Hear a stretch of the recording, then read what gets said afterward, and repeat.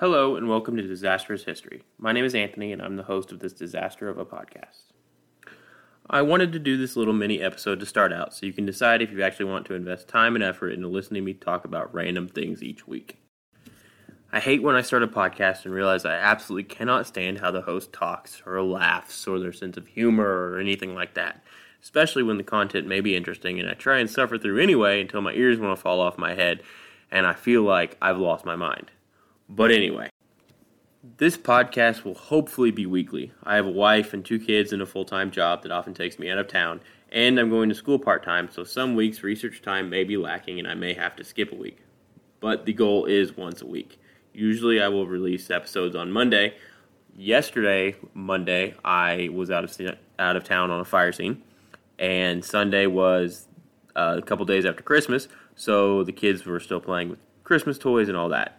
So this week is different.